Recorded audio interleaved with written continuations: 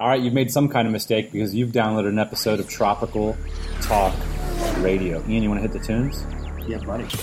Yeah, buddy, you've downloaded Tropical Talk Radio, where we talk about all things entrepreneurship, travel, and lifestyle. If you're interested in more about this program, check out tropicalmba.com. And if you sign up for our mailing list, I will personally send you 50 free podcast episodes that take you along on our journey and expose the insider story on how we started $1 million honest-to-goodness product business while we traveled the globe. All right, Ian, last week's episode got a lot of comments, a lot of emails. Let's read some of them. Haters gonna hate.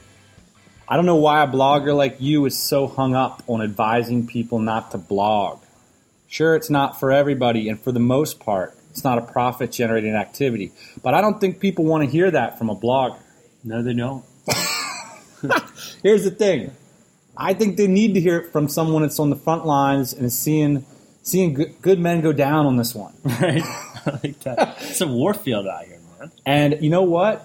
I don't agree with a lot of the things that people say, like, you know, blogging is not really a business model and blogging is not really a profit activity. Are you serious?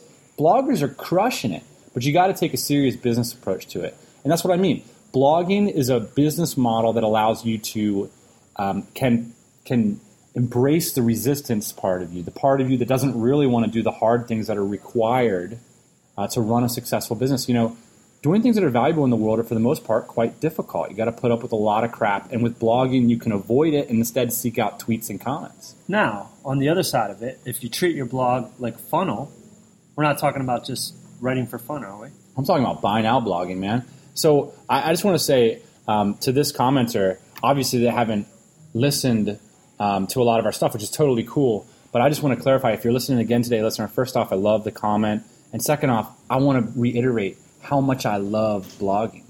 I love blogging for business, but I want to set the bar high so that people know that when you get into the game, you got to get in for real, and that it's no joke out there, and that you could be wasting your time getting amateur-style feedback, getting pumped up about tweets and stuff, when what you're really doing is putting off the opportunity for you to build a business that's going to give you the lifestyle, the personal freedom, and the fulfillment that you're looking for. Or not. You could not be looking for. Because we got another commenter that says, it's so depressing. You guys basically say, Kevin says, don't start a blog unless you're 10 times as good as SEO Moz. Which isn't actually a bad idea. Yeah, that's not a bad idea. I think the world needs that. Jake Reed, he says, it depends. Gary Vee says you can start a business on anything you're passionate about. Both have great businesses. Okay, the problem here with what you're saying here... I'm passionate about rolling out of bed in the morning and writing a blog post that comes to my mind. No, you can't. It doesn't work. Here's the problem with that, Jake. And here's where I think there's a little bit... Here's a fallacy here, right? Is that Gary Vee didn't really start a business off blogging. Gary Vee started a business off wine. So he's in the wine business. He started a wine blog, a wine show. That's what he's blogging about. And then, yes, of course, he has my Gary Vee. These are my thoughts. Everybody wants to hear what Gary Vee thinks because Gary Vee has a $60 million company. Nobody wants to hear what Gary Vee $0 company has. I want to hear about what kind of underwear Gary Vee wears. Yeah, I want to wear that shit. What kind of car does a $60 million person drive? That's what I want to know. What breakfast cereal is he eating? Right. So Gary Vee telling you that you can write about anything you want, monetize anything you want. Gary Vee's not living that. Okay. Well, the other thing that Gary Vee stresses is the hustle. Right. And that's the thing. Like, you can start a blog and make tons of money off of it. By the way, let me just refer you to some fine articles written at the Tropical MBA. How about 100 monetizable blog topics? If you come to me and say, Dan, I want to write a blog based on one of those monetizable blog topics, I'd be like, boom, that's an excellent startup idea. That's how you should roll. But you got to be like Gary Vee too, getting on the cold calls, calling advertisers, trying to hustle up money for that. You know what? I have this theory of blogging, Ian. So some people saying we're hating on blogs, hate, but we're actually not. We are huge supporters of blogs, obviously. But I think you got to, one of the ways I like is this sort of, you're the center of the wheel as a blogger. So what a lot of people do is they like blog, and then they put up an affiliate sales page for their like resources or whatever, and they hope that once they get enough traffic, people will click through. Right. Bad strategy. What you want to do is use your blog as a vehicle to put yourself in the center of an industry. So, we were just talking to a guy. We're talking about authority blogging. That's authority blogging, but that's also making yourself an authority personality. Today we were talking about there's maybe an opportunity to create a blog about private label rights content on the internet, right? So you could potentially put yourself in the position where you're interviewing all the top CEOs of all the companies that do PLR content, right? Like that's how a blog is going to get you into the center of an industry, get you a connector, and then you're going to be able to put products out because people are going to respect you.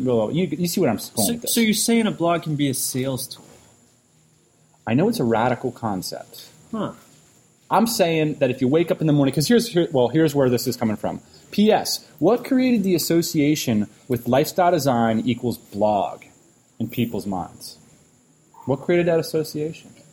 I think a lot of people were probably talking about lifestyle. I can think about some OG gangsters, right? Some original gangsters that were talking about lifestyle, and they were talking about how they make money from the road. I got to cough my coffee. All right. You ready to go? I'm ready to go. Right. Here's the thing. I hang out with lifestyle designers, quote unquote, people that have a laptop and a dream. I hang out with these people all the time, and these people are not bloggers. So I think it's kind of like it's a self-licking ice cream cone a little bit. It's like it's a correlation versus causation kind of thing. Like, of course, bloggers are going to be more likely to advocate blogging as a strategy to have that happen in your life, right? Yeah. But lifestyle designers, people that are out there traveling, they're not writing blogs. Primarily. They're not making income based off of blogs. Primarily yet. Now, that said, part of the reason I'm so pumped about blogs is because I think they're a huge opportunity. I think still personal publishing, you're not too late. This is the best time ever to start a blog. I see so many opportunities. There's not enough people who, like, you know, we've all, like, read Chris Guillebeau for a few years and Zen Habits and stuff. And like, we're, like, kind of the first generation of people that are kind of coming up on blogs, right? Right. And what we need to do is take that fundamental knowledge of how those things work and apply them to traditional industries. Yeah. That, to me, and to help revolutionize them, to become a journalist within, to become a trust agent within those industries, that, to me, is the opportunity. Yeah. That's the opportunity. I agree 100%. Don't tell me, I mean, we just don't need to hear about your travels unless that's a pure hobby. That's a pure hobby. And you're making $60 million, and then I'd like to know where you are. Exactly. I want to know what kind of underwear you're wearing. Send me a picture of your underwear. Yes. All right. So we're kind of been caught up on this idea. We've been trying to write this book that's been utterly failing for a lot of reasons. It's been called The Age of the Micro Multinational, which is what we feel like we've been creating lately. And we've been calling ourselves, not ourselves, but like our group of folks, kind of like mini moguls. Yeah, there's this new idea that's emerging, or this new time in our lives that's emerging. And so the reason we bring this up, there was an article written about it recently. It's called "The Rise of the Global Small Business," and we shall link see. Yeah, and we're part of that revolution. I feel like we're a growing group of companies that have 10 to 20 people that can self-organize, or that are virtual. Right? We're spanning multiple jurisdictions. Where we're going to set up is going to be a real issue for us. Where our employees are. Well, let's just go over the 7 points in the article and give some of our feedback on those points. But at the risk of sounding overly douchey, at the risk of letting the douche level go off the charts, it might. When we refer to ourselves as micro moguls, maybe we could talk about that term a little bit more. I think people running these global small businesses, even if you're a solopreneur, you'll notice that it's particularly difficult to describe what you do. And Tim Ferriss was the first person to kind of touch on this in a broad way. But if someone asks you what you do, it's kind of a problem because the guy who runs the auto repair shop, or the guy who has a Honda dealership, he can pretty legibly describe what he does because his day is fulfilled with running of a Honda dealership. Right. Whereas if I ask you what you were doing, I mean, it's easy for me. I don't do much. So right. Zero. Drink tea. But talking to a microphone. But if we take a look at the brands that you manage on a daily basis, we're talking about 6 brands, 6 different industries, 6 different customer service teams, 6 different infrastructures. And what's interesting about that is to be, right now I'm happy to announce that our company is officially at a $2 million run rate. Can I say that? Can we get an applause? I don't think we have an editor for this show. we can't afford to get the editor, but that's a pretty stunning accomplishment for us. So back to your point, though. Here's the real problem. But the idea is a cool thing. But look, if you're running a Honda dealership at $2 million, you're still running that.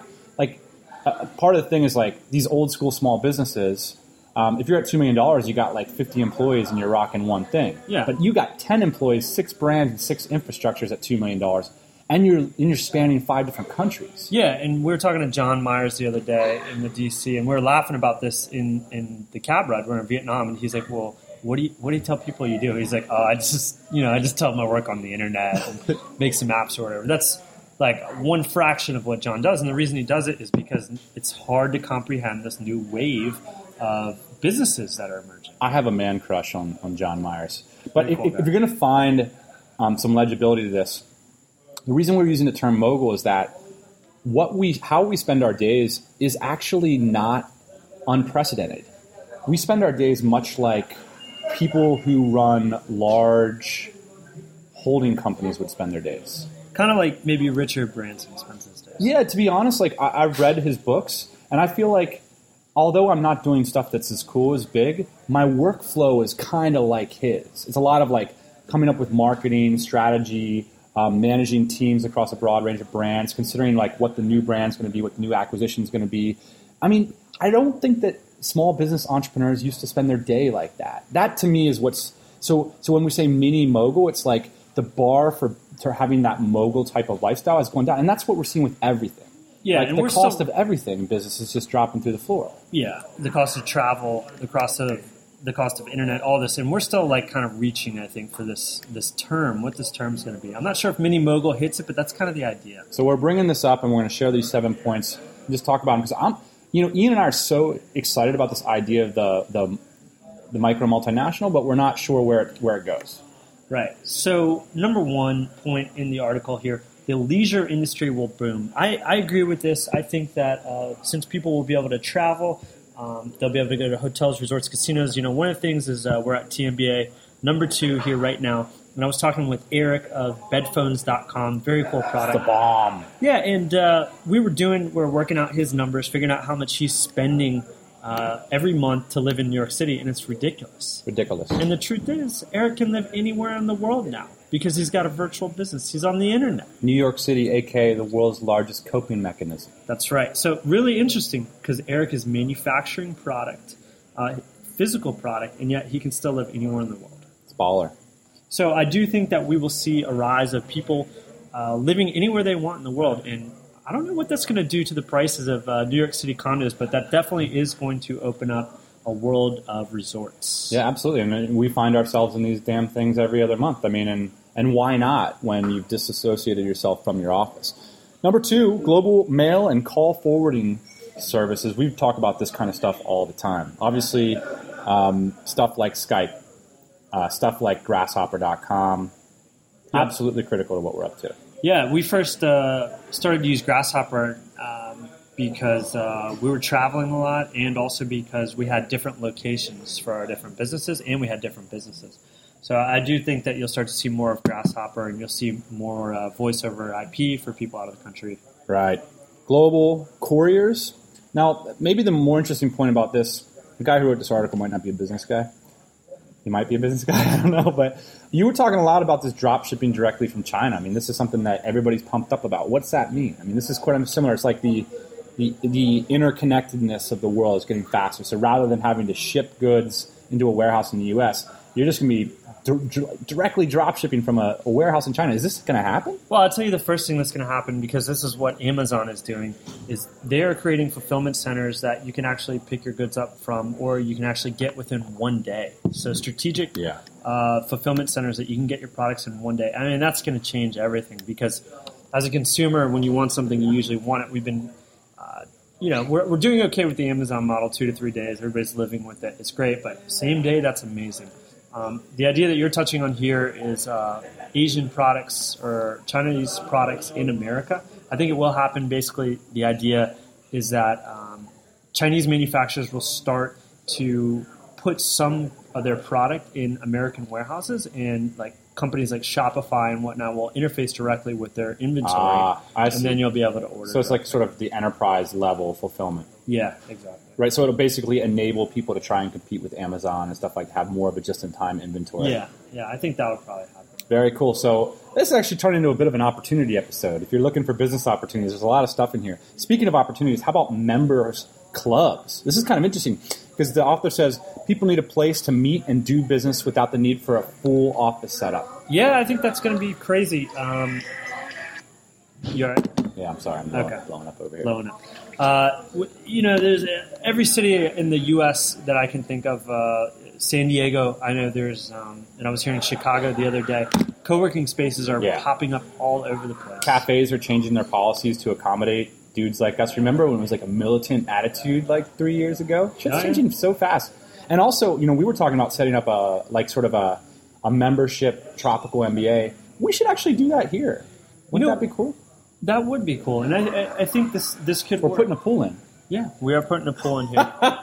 One idea that I have about this, too, and this is actually something I haven't talked to you about, so this is the first time you're hearing it right now. Expose.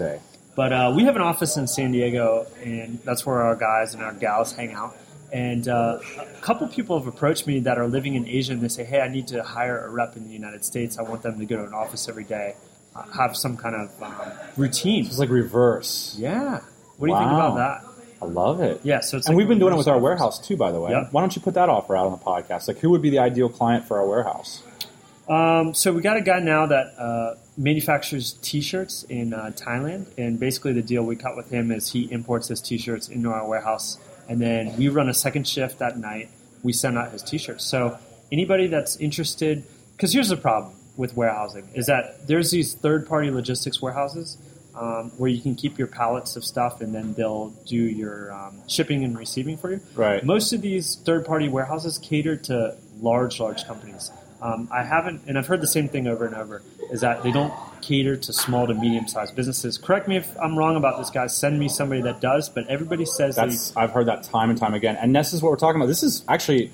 This is very fascinating because while we're talking about this is a big growth sector, This is why I'm so pumped up about offshore business, right? Because it's just an incredible growth sector. Everybody's going to need this stuff. Ian and I are the first examples of if you put a dipstick in a rising sea of sludge, even the dipstick will go up. That's right. Prosumer AV equipment. This is actually kind of cool, and we've been talking about this because we were going to get into the camera stabilizers niche, right? Yes. All right, we didn't ever do that, did we? No. All right, global small businesses rely on the ability to communicate with customers all over the world, right? We all need the SLRs, we all need, the tripods, we all need this kind of high-end computing to do this kind of stuff. So that's obviously an opportunity. How about this? The next one, I love this, tax clampdowns. Get ready for the day when more and more Western governments demand that you pay taxes on income earned everywhere in the world. The only one that does it right now, America does it indefinitely. There's a lot of other countries that really make you prove you have a foreign residence. But, everybody knows that I'm super bullish about this one. That's why we love talking with David at Greenback Tax Services, because he helps expats file their taxes. And it's really difficult for expats to file their taxes. This is a huge pain point. And the amount of people that are going to be faced with these problems is growing massively. So is David's business. So is this niche. So is this opportunity. Do something about it, people, because I want to be your customer. Yeah, that's right. And I think people are working on it. The U.S. government is also working on an internet-based tax, so I'm sure all right, let's that's talk, an initiative too. Let's talk about this because I think this author is a Marxist or something. The final point, weakening middle class. In the next 10 years, a lot of money will move towards the people who get it. Like Ian. Like I get it. Dipstick number 1 over here and dipstick number 2. We get it, quote, and they will find it easier to avoid tax. The middle class will thin out and be shouldered with more and more of the debt in taxes. I don't know if that's going to totally be the outcome of what's going on here, but I do think that more factory jobs will disappear. Yeah? Yeah. Yeah, we're gonna be creating information factories. That's right. That was your nickname back in high school, by the way. Information factory. All right, so any news, any parting words before we... it's Friday night. It's late. Got anything to leave everybody with? Having fun at the Tropical MBA so far? Having a lot of fun at the Tropical MBA. Our buddy Matt Kowalik is showing up tomorrow with his business partner, Jamin. So looking forward to seeing them. Real quick, let's reiterate the internship opportunity that Matt has available for listeners of the Tropical MBA. Yeah, so Matt is, if you didn't hear the Tropical MBA this week, Matt is a manufacturer of textiles, high-end textiles mainly, in China, and he was looking for somebody to manage their online presence, somebody to go to the factories with them, take videos, basically blow up their company online. Matt is doing awesome, and you should see his website. It's like, Matt's a good business guy when you see his website, and then you understand how much money he's making. One of those. So, Matt is totally I think crushing Matthew Newton said it like really nicely. He's like, there's a lot of upside potential in Matt's business.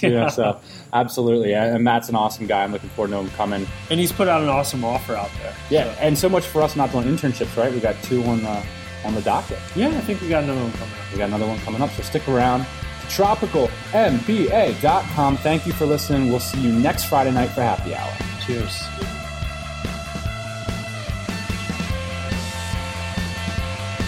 Hey everybody, thanks for listening. Don't be shy. We've got a mailing list. Check it out at tropicalmba.com. Get yourself signed up, and we'll keep you up to date on everything we do, plus give you those 50 free podcast episodes. If you want to say, hey, check me out on Twitter at tropicalmba. We'll see you soon.